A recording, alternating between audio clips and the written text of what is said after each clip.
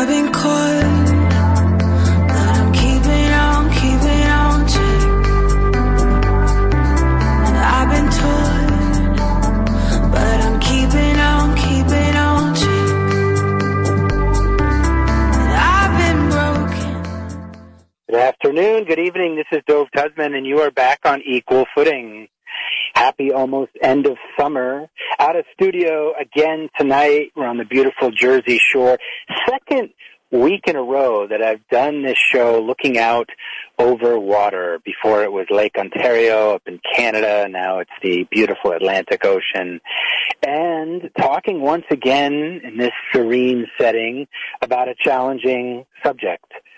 You know, our goal here on Equal Footing is to hit those pain points, those dark spaces, those parts of life that we don't often associate with our spiritual life because it feels like it's the opposite. The areas of confusion, the areas that cause us shame, the areas where often we feel God isn't present or where we don't know how to relate our belief in God to what we're feeling.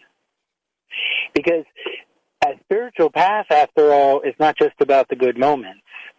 And it's not about the simple dictates and mandates. I think it's the opposite. It's about the light that illuminates the darkness and the guide that we need in the most difficult of times. One of the issues that I've struggled with my whole life, and I suspect a lot of listeners, if you're honest with yourself, you've struggled with too, is rejection. You know, how it feels that you remember that first time as a child when you weren't picked for the kickball team, where you were kind of tossed out of a small little group of friends. Maybe you moved to a new place and you didn't know anybody and you felt rejected by the other kids. Maybe you felt rejected because of how you looked, the pimples on your face, the shape of your body, the way you spoke. Maybe the way you didn't know how to speak. Rejection is a pervasive aspect of our existence. Psychologists have spent a ton of time looking at it, the ways it can cause us problems that are more than the usual. You know, evolutionarily, we'll get into this. We're supposed to get rejected.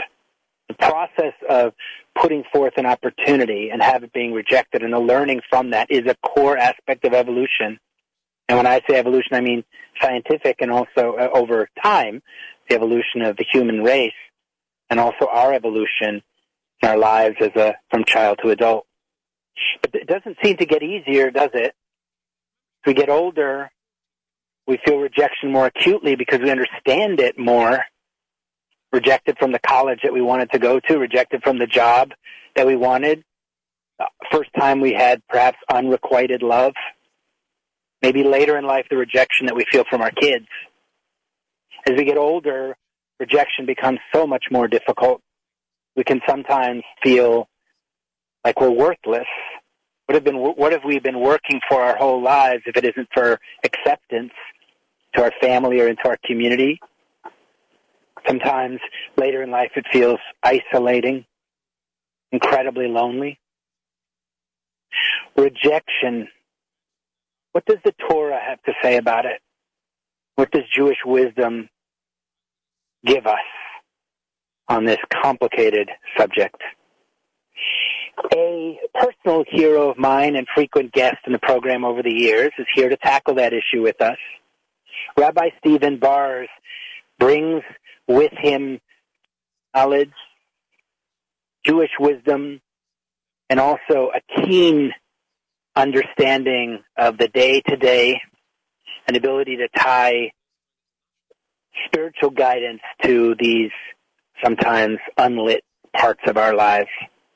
Rabbi Bars has spoken all over the world, in front of the United States Senate, on the stage of the famous Los Angeles Improv. He's a regular speaker at Fortune magazine summits in different parts of the world. He's authored many books. His book, Win, was actually on the Washington Post bestseller list. Rabbi Bars is known for imparting ideas with creativity and humor. You'll see this, I'm sure, in this program. You should check out his YouTube channel, Rabbi Bars, his name. You can look it up that way. He has a popular book called Bliss, also on marriage and parenting. Rabbi Bars and his wife Ruth are blessed with 7 children, and I always like to say that. That's the most important part of anyone's bio. Rabbi Bars, welcome back to Equal Footing. Oh, it's such a pleasure to be here, Dov. Great show, fantastic topic. It's right on subject. This is the issue that people are dealing with today. Very good. Yeah, it feels like a major stream of feeling globally.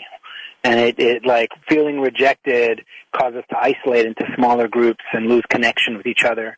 There's been so much sociological and demographic evidence around that. Maybe we'll touch on that in the program. But Rabbi Bars, sometimes this is one of those subjects that feels like there's no guidance, direct guidance from your rabbi on. and at least referring to the Bible. And I want to know, does anyone get rejected?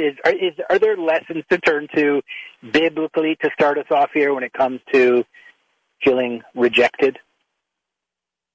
Yeah, it's one of the most powerful experiences that the Torah talks about.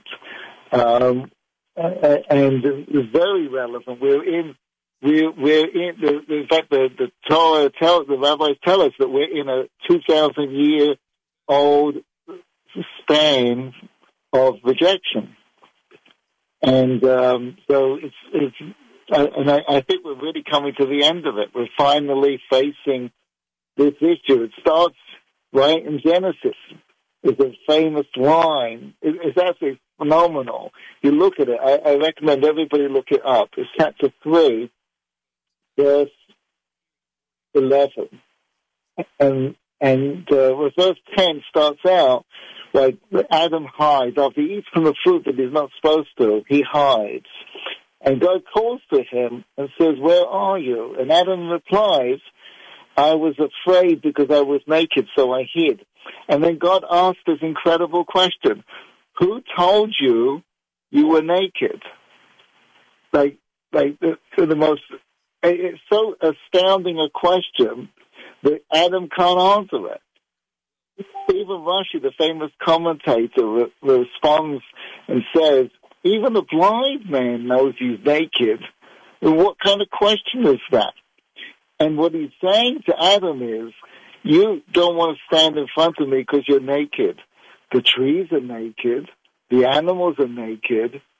Unless I tell you you're naked, you're worthy of standing in front of me. I don't reject you because of who you are or what you've done. You can always stand in front of God. But man's perception of it, that I'm rejected, is going to carry us on for the next 5,000 years of trying to feel worthy. We're all trying to feel worthy by wearing clothes, by building big houses and fancy cars to make us feel like we are worthy or we are good enough. And it's a tough road because unless you accept the fact that the Almighty loves you whatever, as soon as you have kids, you understand this. There's nothing your child will ever say to you that makes people... Yes, sorry. So Rabbi, what a great lesson to start us off with, this idea of that we never need to be ashamed in front of God. I love that. The idea of fundamental self-worth in the eyes of the Almighty. I think when it gets to people with other people, and the relationship with God, at least for me, it seems to be intuitive. Now, I don't always follow it. I'm not always good at remembering that God loves me no matter what, and in my nakedness, in my worst moments, I'm never rejected by Hashem. I may not always carry that reaction each day or that understanding, but I know at a deep level. But then when it comes to you and me, Rabbi, if I invite you to be on the show and talk about this, and you say, thankfully you said yes. But we had others who said, no, I don't really think that's a Jewish topic. And even made me feel silly for wanting to do a Jewish program, so to speak. This program's open to anybody, not just Jewish listeners, not just observant Jewish listeners, of course. But I felt silly even for trying to tie rejection into halacha or into Jewish wisdom. I felt rejected. So it's so hard in daily life. And that's obviously, that's a really light form of rejection. We get a lot of that, all the time on this show. But it's so hard not to feel that in the moment. And is there any biblical wisdom on that between people, not with our relationship with Hashem, but like you and me? How am I supposed to react as a Jew when you reject me? It's fascinating. It's a great question.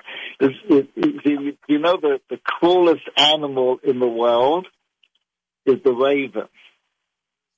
The cruelest animal in the world is the raven. The raven has a big spot in the Bible. It was on Noah's Ark. They have a funny relationship with the raven. Why is the raven the cruelest animal? So there's a Chavis Lubavitch, a famous writer, lived in around 1100s. He writes that there's a genus of raven that it abandons its nest after it lays the eggs, before they hatch. And it's different from the cuckoo. You heard of the cuckoo? The cuckoo lays its eggs in someone else's nest. But the raven doesn't do that. It has its eggs and it abandons it. How do the chicks survive? So, excuse me, I hope we can save this on air. It poops in the nest, and in the poop it has worms. Worms come out. And the eggs, the birds eat the worms, and that's how they survive. But because of this rejection by somebody else, in this case a bird, but nevertheless it's endemic to creation, all of creation. We see this in animals, that when they feel rejection, it's incredibly painful. And our job in life is to teach everybody life is good and not to feel rejected. The temple was destroyed because of this. Bar Kamsa was rejected from the party, a famous story. And our job is to make people feel not rejected but accepted. It's a fascinating thing. Why do we say Kaddish? You have a child, at the end of your job, they say Kaddish.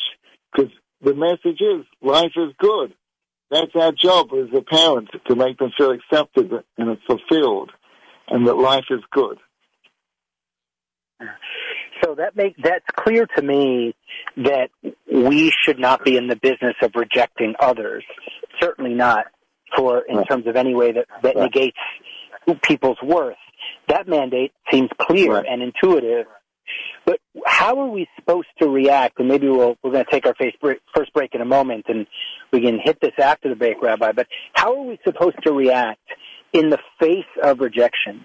You're reaching out. Let's say you think this is the one for you that you want to marry, and you feel in your being that it's your beshert, and you ask, and she rejects you. The feeling when you have the dream job that you've been looking for your whole life, you feel like you've gotten the degrees you need, you've made the contacts you need, and then not only you're rejected, but the person interviewing you tells you that you're not suited for this career. I'm talking holistic rejection, where you feel like years of your life have been ill spent. You feel like someone's negating your worth, your path. How are we supposed to react? We're going to get back to that after the break, Rabbi. Help us. The number, we're out of studio this week, so I'm going to give the number to call in. But if you call in, I'm going to ask you be patient, please, because our studio engineer, Dimitri, gets overwhelmed during the show. Please be patient. Stay on hold. We'll get to you. If you're on hold for too long, you can even text the following number. And let me give the call-in number first. It's 718-303-9090. That's 718-303-9090. That's the number to call in live to the program. We are on live. If you want to text or WhatsApp in a question or comment to Rabbi Bars or myself or our guest after the break and add someone to the discussion, you can text or WhatsApp. Don't call this number. This is just for sending in something written, question or comment, 917-428-4062. That's for texting or WhatsApping in a question or comment on the subject of rejection, 917-428-4062. And that number also, if you're on hold for a long time, when you call in, you can also send a text to that number, and we'll try to pick you up. Just please be patient if you call in. We'll be right back on Equal Footing with acclaimed author and life coach, Rabbi Stephen Bars.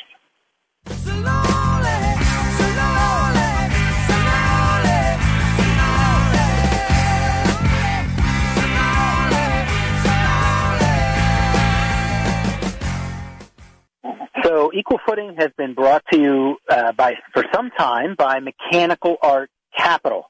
Mechanical Art Capital is a company that provides financing, easy, overnight financing to watch dealers and watch collectors. You do not even have to sell your watches. Through Mechanical Art Capital's buyback contracts, you can get short-term financing. It's halachically sound. They've been active in the community for some time, and it's easy and reasonable cost of capital. Mechanical Art Capital. You can go to their website, mechanicalartcapital.com. You can also go to your smartphone, your iPhone, or your Android device, go to the App Store, and write in the 3 words separated, Mechanical Art Capital. You can then quickly upload photos of your watches.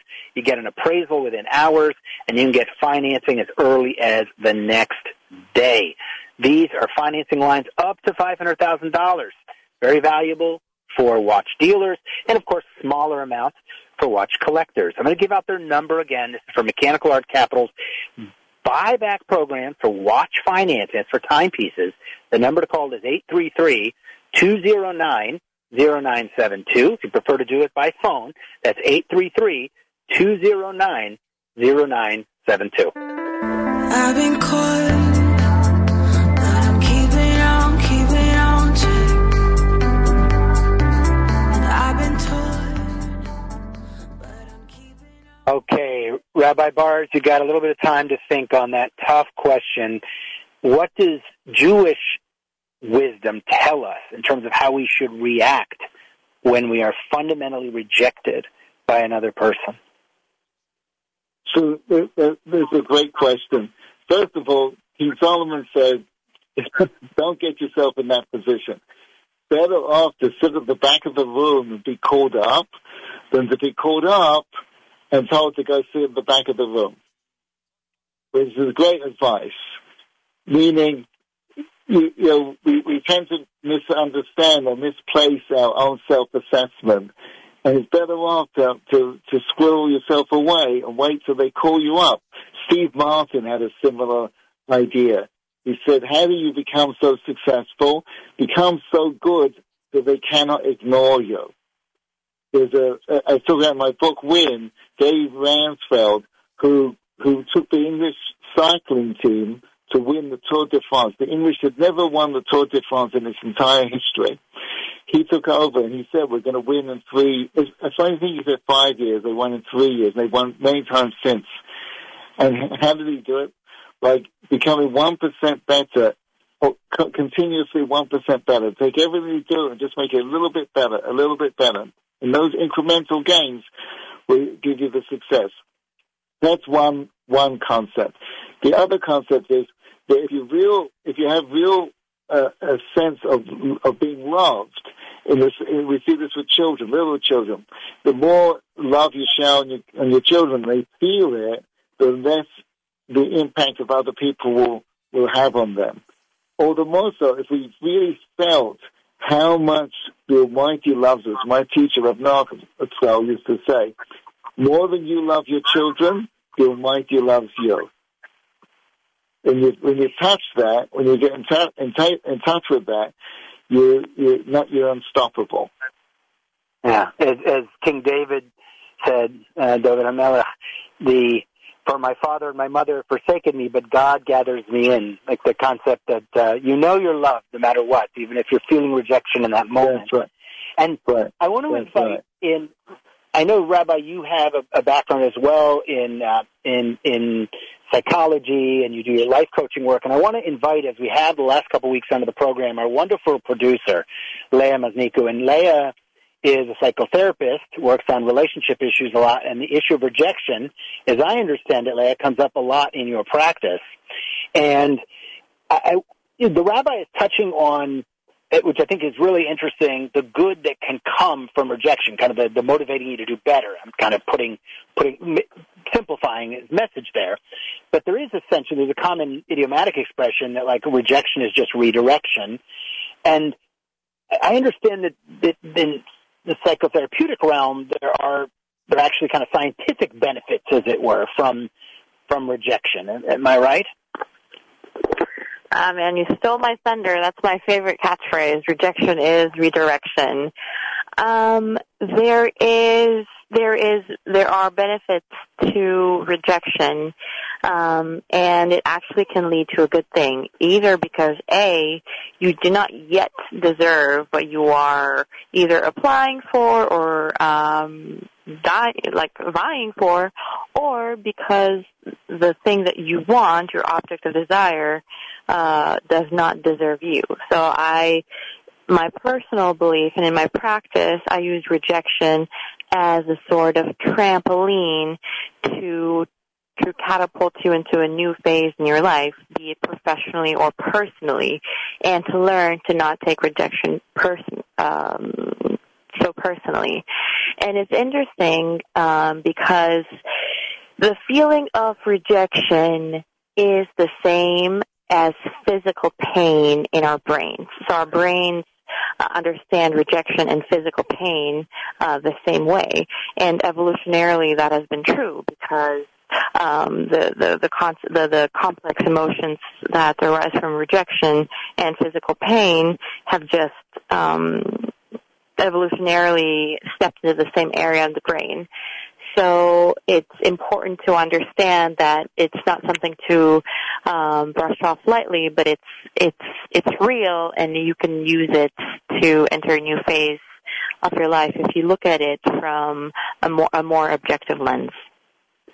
Well, now you stole my thunder, because I was actually going to quote some recent studies. The psychologist Nathan DeWall at the University of Kentucky and others that published a significant piece about 10 years ago that tied in, as you were saying, that neuroscientifically, physical pain and rejection. Now, the part that I found most interesting, and I want to put this to both of you, Rabbi Bars and Leah, is that it protects you. So in the same way as you evolutionarily and as you grow as a child, imagine you put your hand in the fire that first time, it hurts like heck. You know you have to do it again, right? So that's pain protecting you. And in a sense, rejection protects you. In fact, let me see if I can find it in my show notes. So Mark Leary, another psychologist who's written a lot on this subject, says the negative emotions around rejection are a warning that something or someone that is rejecting you may actually be damaging to your well-being. And I think for me, that was an aha moment in preparing for the show, because we think of rejection as negating our self-worth. But in fact, maybe rejection is actually not negating our self-worth. It is protecting us up from things or situations or other people that would not be good for us. And so it's kind of protecting our being. I never thought of it this way. I don't know, Rabbi, if that comports with Talmudic wisdom or Torah. I'll be honest with you, I don't like it a lot. The gap between a 5-year-old and a 55-year-old is the 5-year-old is open and life is good and they're not afraid of anything. And the 55-year-old is jaded and cautious and reluctant to enter in relations because they don't want to get hurt. And you can't have one without the other. If you're going to be have that attitude, you lose the life. You can't have that motivation, that openness and the excitement of life, and also feel that life is dangerous. They don't go hand in hand. Sorry.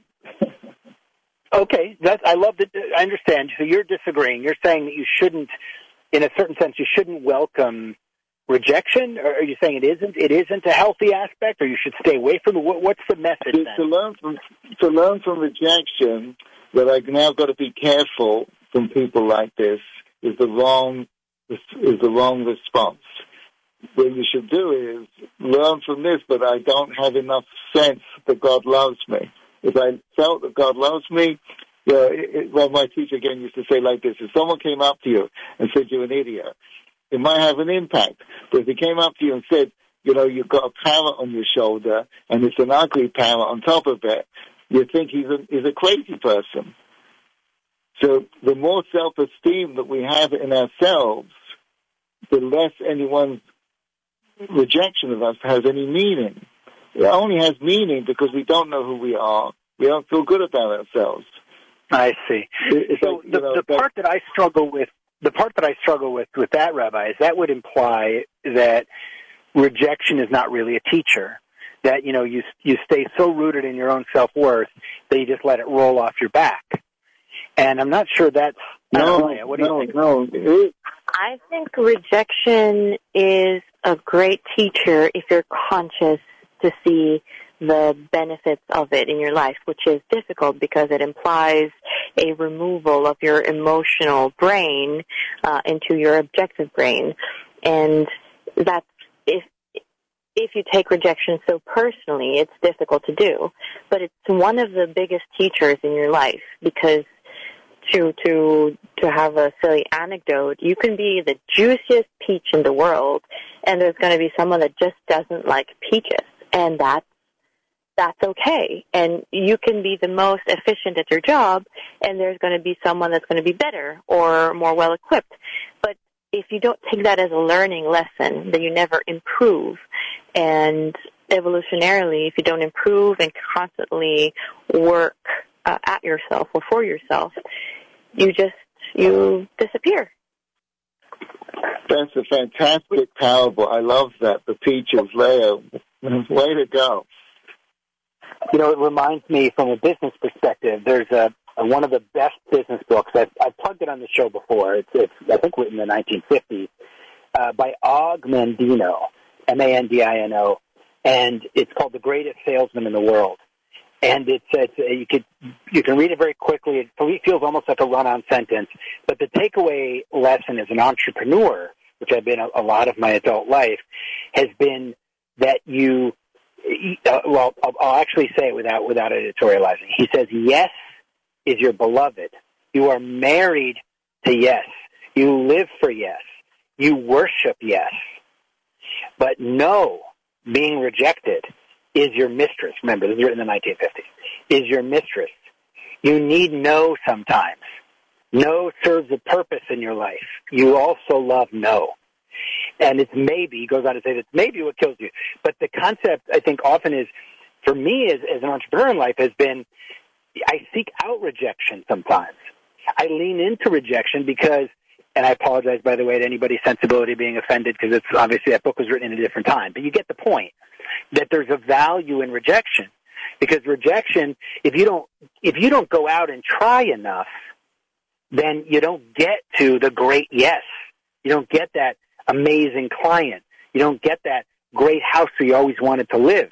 You don't have that amazing relationship breakthrough if you're not willing to take the risk to be rejected. That's my Neanderthal business brain way of looking at it. Yes, that's your little lizard man brain. But at the same time, I think it's very important to also state that even though if you don't try, you're never going to know, you're never going to succeed, and I completely understand that mindset. I think it's also important to state that you need to have the tools in order to process rejection in a healthy way, and that can also be successful, pardon me. Just the whole process of using the rejection as a redirection towards a new phase in your life is powerful in itself.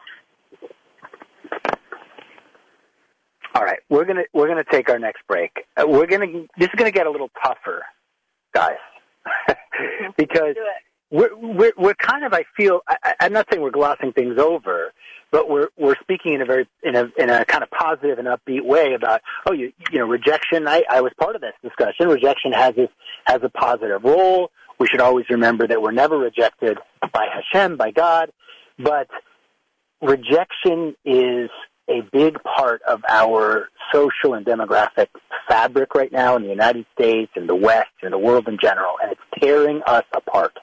And I want to get into some of that after the break. We'll be right back on Equal Footing. We're joined by Rabbi Stephen Bars, the wonderful author and life coach and educator, Leah Matniku, who's our great producer and a psychotherapist that works on relationship issues. We'll be right back on Equal Footing.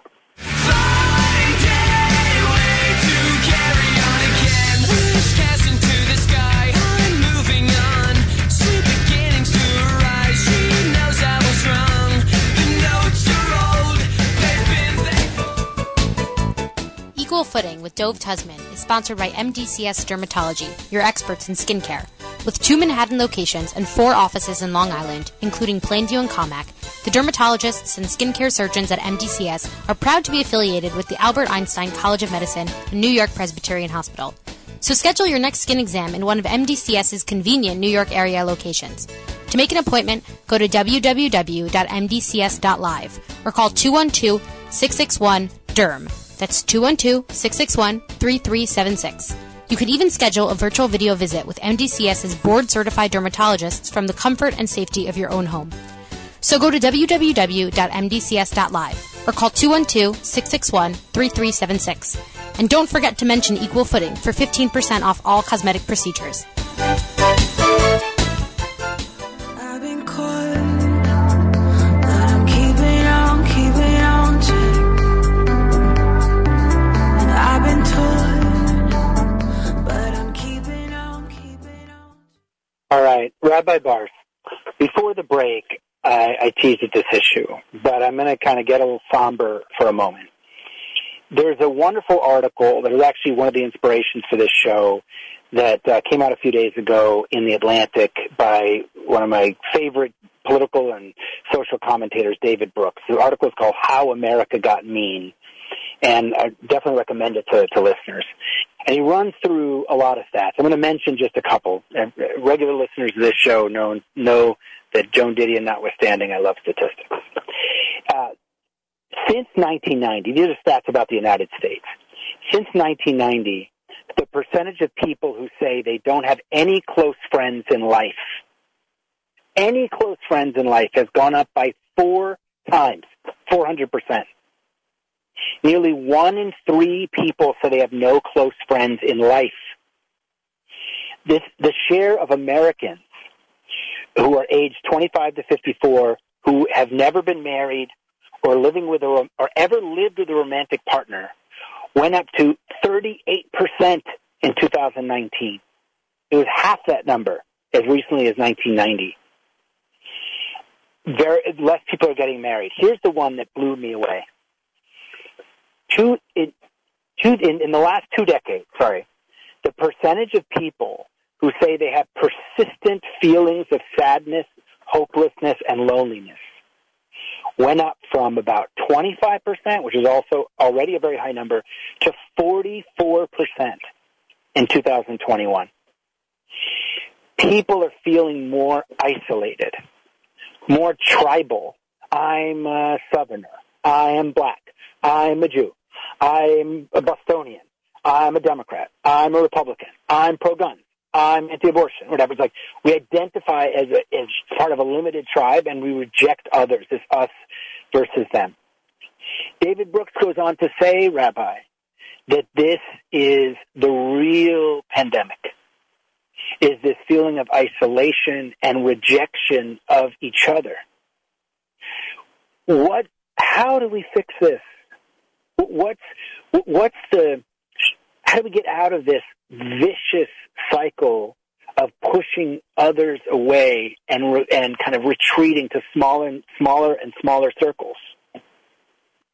Yeah, this is serious stuff. We're going off the edge of the cliff here. You see, as more and more people don't feel good about themselves, they don't feel connected, they don't have a good outlook on life, so they're becoming more tribal because they need something to attach to that accepts them. And it's just getting worse and worse. The fundamentals are family. The breakup of the family has been devastating and a cause of all these issues. Religion, taking religion out of schools was also a tremendous mistake. People don't have a connection. You can't replace a sense of the love of God with anything else. But you take those two things out, the love of God and then stable families, you're in for a lot of trouble. How do you fix it? Go back to those things. Put religion back in, and prayer back into schools. I think a reckoning is coming, that we're going to realize that this social experiment that we did of trying to remove religion from the public space has been a disaster. To some extent. But to some extent, David Brooks agrees with you. He doesn't just talk about religion, but talks about moral formation in general and our need to, through religion and education and the workplace and community organizations, foster more connectedness. Leah, one of the things that David Brooks' article also addresses is this, what he calls a pandemic as well of vulnerable narcissism. Mm-hmm. And I found that fascinating and also disturbing. And as I was reading it, I was wondering, am I a vulnerable narcissist? And what he says, I'm sure I'm going to butcher this. You're going to help me out with what it is diagnostically. But he says, we think of narcissism, classical narcissism, as someone who's like at the, thinks they're the center of the world, like the mirror hog, and someone who's kind of, as they say in Spanish, prepotente, like all, thinking about themselves all the time. There are some that say that some of their leaders politically are like this. But what David Brooks says is that the more insidious aspect around this is vulnerable narcissism. Pardon me. The person who is placing or thinking about themselves, but in the sense that their self-worth is deposited in the view of others. And so they're constantly measuring themselves by what others think and need validation all the time.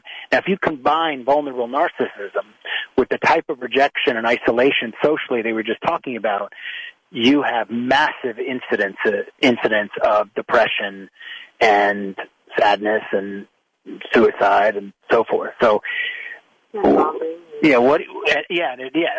The hate not transformed is transferred. It's quite interesting and complex to think about a vulnerable narcissist because they share some of the main characteristics of people with narcissistic personality disorder, but with an added fear of rejection. I mean, they have a grandiose sense of self, and they're extremely afraid of rejection. So it's complicated to interact. Think of people pleasers in your life, and to some extent, I believe we all are people pleasers in one way or another. So think of a vulnerable narcissist as an inherent people pleaser who believes the world revolves around them, but at the same time puts their self-worth in other people's, projects their self-worth into other people's approval and acceptance. And that's a recipe for disaster if not handled properly, and I believe we're going into a pandemic of more and more vulnerable narcissists. So this idea of rejection is becoming more and more important, or how to deal with rejection, mainly. Rabbi, would that mean that we should simply forget about how others see us? Does that comport with Jewish? Is that a Jewish value? That's an interesting question. I'm stuck for words. There's obviously a place where we have to be conscious of how people are viewing us, but it's not the main focus. It can't be the main focus. Sometimes being the most, standing out there is the thing that is necessary, and sometimes you've got to meld into the background. I don't have a standard answer that would fit all situations. I'm sorry. Great question. Yeah, it's such a tough balancing act, isn't it, Rabbi? It's like, in one sense, we're like, you led off the program with Hashem saying to Adam that who told you are naked, that that you're never naked in front of God, that you're always accepted, and yet this we can seek out acceptance too much when it comes to the day-to-day acceptance from each other, which is clearly not healthy as well. And I'm wondering. Right. It's complicated because we as humans function in societies, and if we're not accepted by society, that can lead to feelings of depression and anxiety and low self-worth. And by the same token, we can't project our self-worth into society and base it off its approval of us. So it's a tough balancing act. Right. I was looking at the etymology, guys, of the word rejection, and it really is like a redirection. It is that, because it's a reaction effectively. So you present an idea, and the idea is refused. You present an action, and the action is directed somewhere else. And I think I'm going to put this out there as my own, penny philosophy, but I think if we detach, as you said earlier, Leah, the rejection from our worth, from our person, and see it in the realm of ideas, then the rejection can be good. It can help us do better. It can teach us patience. It can cause us to step back and give ourselves some self-care, or meditate or whatever. But it's when we attach it to our being, and no one. Rabbi, I think I'm on point by saying this in terms of what Jewish wisdom teaches us, is that no one has the ability to impugn our self-worth. We're intrinsically worthy. Yeah, that's something that's easy to say and not so easy to feel. And that's the beauty of these conversations to me, is if when I hear that said out loud, it's a reminder for me to feel it, and I feel like it's a commandment from the universe is to be more spiritual. Right, that's a great point, Leah. Very good. Right. We have to use it as a stimulus to connect with whatever you're going to call it, but connect with your mind. And that's a phenomenal point. Anyone who doesn't believe in God is going to struggle with need a sense of self-worth, because there's nothing there. There's nothing to say you're more worthy than anybody else. So where does your self-worth come from? Yeah. Such a complicated thing. Before we take our last break, I just want to put out there, and we have a couple of good listener comments and questions I want to get to after the break. But we've talked more about being the receiver of rejection. And we haven't talked much about this on this program, about rejecting others. Though, Rabbi, earlier in the program you said we should seek not to reject others. But I think I feel like saying to the people that I've rejected in my life, and I've certainly had my share of rejecting business investments, rejecting, unfortunately, people in even my family that I felt were not on a healthy path, or rejecting people in relationship settings. Some of those things I'd do very differently if I had it to do over again. But what I would say, looking back, is that you can really love someone and reject an aspect of what they're doing at the same time, or reject a way of that maybe they want to be with you at the same time, while expressing that you care about them and you love them. and maybe love is a strong word if it's not a relationship setting. But that dance of when we're on the other side, because we have to look at this from both sides. We're the rejected and the rejecter. And if we look at it that way, of we are pushing back on an idea or a behavior or a relationship, but doing so in a way that honors the person, that's a very difficult thing to do, and I think vital. Anyway, we'll be right back. Get off my soapbox. We'll be right back on Equal Footing with Rabbi Stephen Bars and wonderful commentary from our producer and psychologist, Leah Masniku. We'll be right back. You can go your own way. Go your own way. You can call it another lonely day. All right, I'm going to tie in tonight's topic of rejection into what Manhattan Medical does. They've been a sponsor, wonderful sponsor in this program and on this network for some time. Manhattan Medical works with erectile dysfunction. It is not something to be embarrassed about. It is not you rejecting someone else if you suffer from erectile dysfunction. Erectile dysfunction is extremely common. It affects 2/3 of men in their lifetime. You should not be ashamed about it. There are solutions out there. Manhattan Medical can help. You don't have to be in Manhattan or in the New York area. Anywhere in the United States, you can get a free teleconsult on Manhattan Medical's GainsWave therapy for ED. GainsWave is relatively new in the United States, but it's been around in Europe and more recently in Canada for many years, helping patients achieve excellent results. It is non-invasive, it's surgery-free, it's painless, and the remedy is enduring. You don't have to keep going back. It does not involve expensive blue pills, which many people cannot take because of comorbidities. There are no side effects. And for over 90% of patients, there are wonderful, enduring results. Check it out, Manhattan Medical's GainsWave therapy for erectile dysfunction. I'm going to give out the number, and then I'm going to tell you how to get a free consult.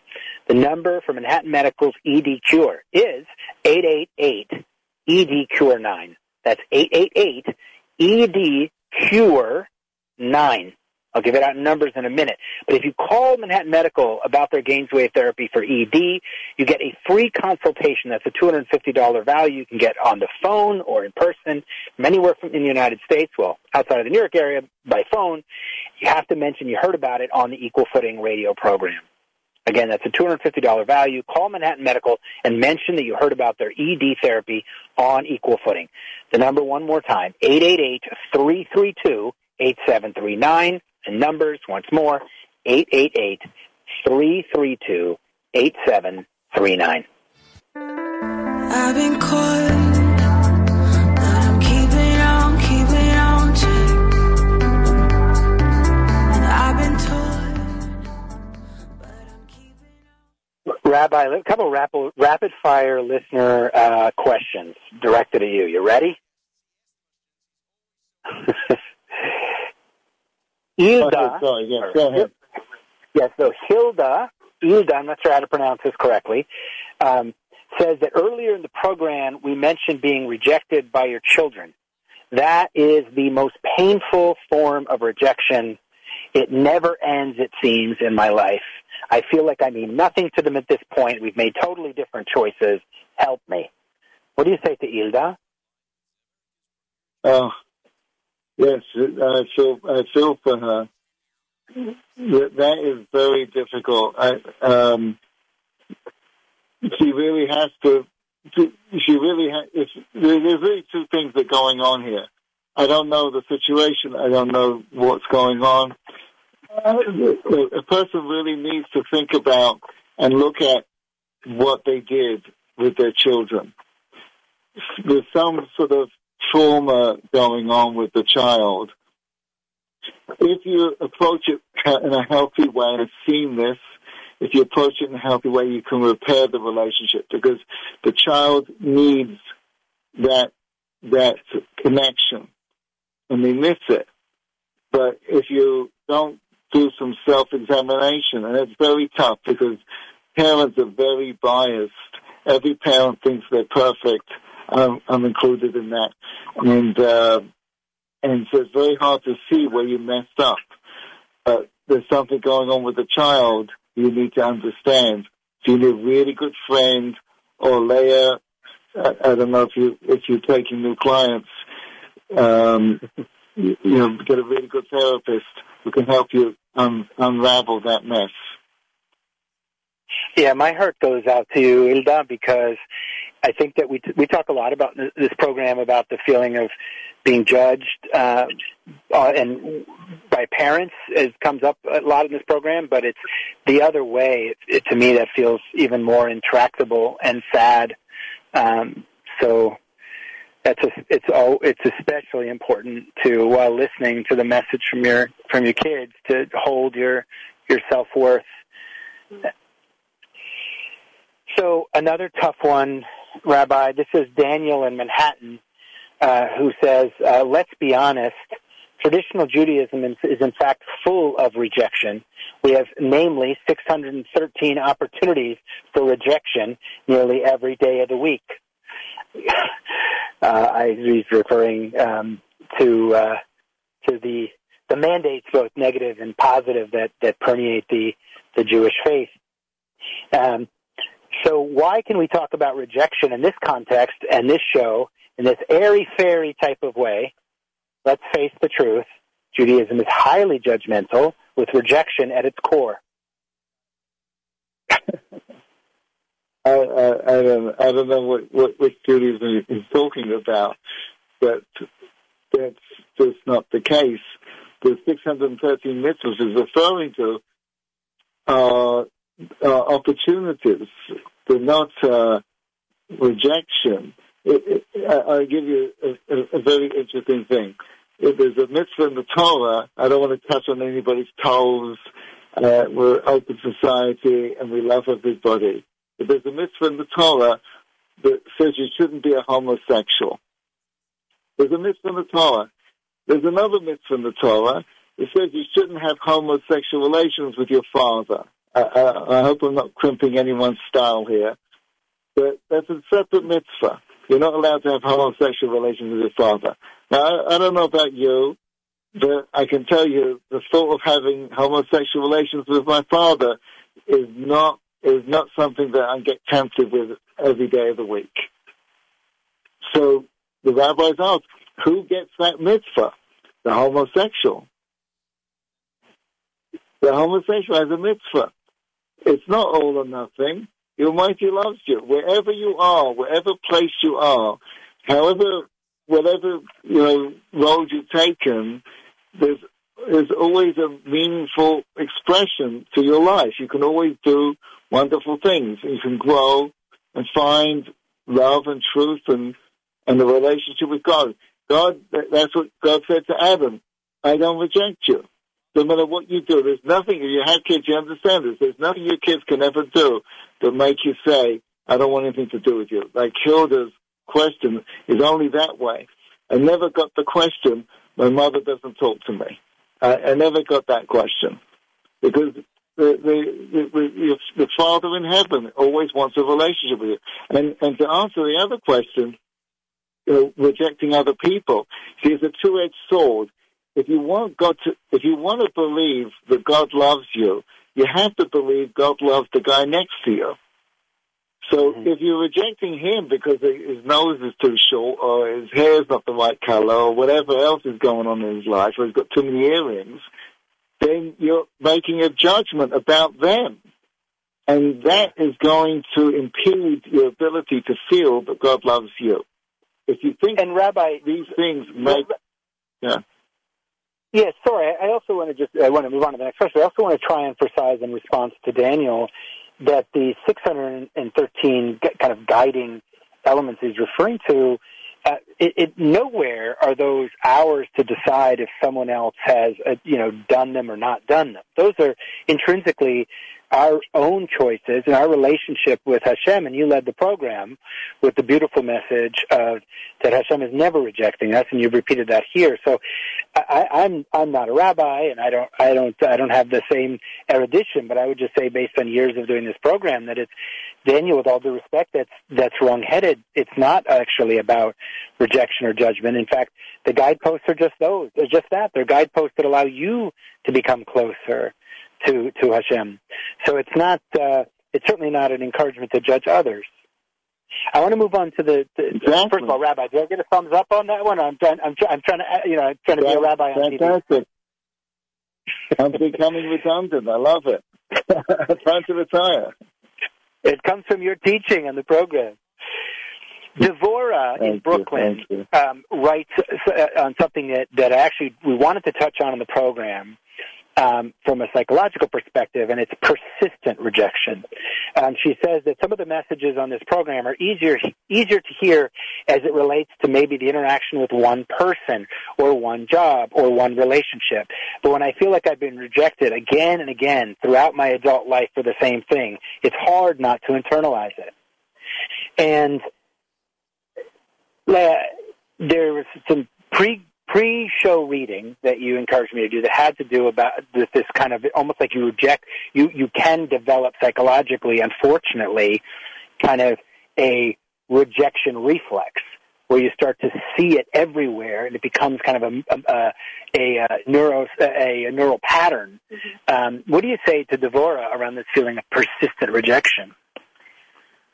Well, I would say that be aware of the self-fulfilling prophecy. There's a thing in psychology called exactly that, and it talks about how we see what we want to see, and if you have this belief about yourself, you will find proof in order to validate this idea. So believe you're worth it, and take rejection as a redirection, and fulfill only the good prophecies in your life. So I'm going to go to one last listener question or comment. This is more of a comment, and this is from Ricardo in Texas. And he writes, if rejection triggers a chance for the positive, then it can be a learning experience. But when rejection is systemic and is based on your color, your religion, your sexual preference, your age, then it just hurts, and it invites retaliation and many other destructive things. I agree. Yeah, sometimes rejection sucks, and sometimes it's not for the right reasons, and sometimes sometimes you should take it personally. And I always struggle with this idea of feeling self-righteous when I know that something is unjust or wrong or immoral, not in everyone's moral value, but I really struggle with it, and I want to just emphasize how difficult that part is, and it's all part of the human nature and the struggle in order to just accept everyone as they are. This is tough stuff. Rabbi, you have 30 seconds to leave us with a nugget of wisdom on this complicated subject of rejection. I would dovetail with what Leah was saying, is that if you find that you're constantly getting rejected for the same thing, it's a good sign you're on the right path. We all have a mission in life, whether it's an Einstein or a Beethoven or whatever it happens to be, in perfection. And each cut, each take is going to make you a little bit better. You're just meeting higher quality people who are telling you you can be a little bit better. Don't take it as a negative. Take it as the Almighty loves you. He's on your side. And he's giving you a nudge to improve just a little bit more. There's greatness in front of you. Keep going. Indeed. Lean on your support system, the people you love. Know your intrinsic worth. Thank you, Rabbi Bars. Thank you, Leah. We'll catch you next week. Thank you. Good Shabbos, everyone. Good Shabbos.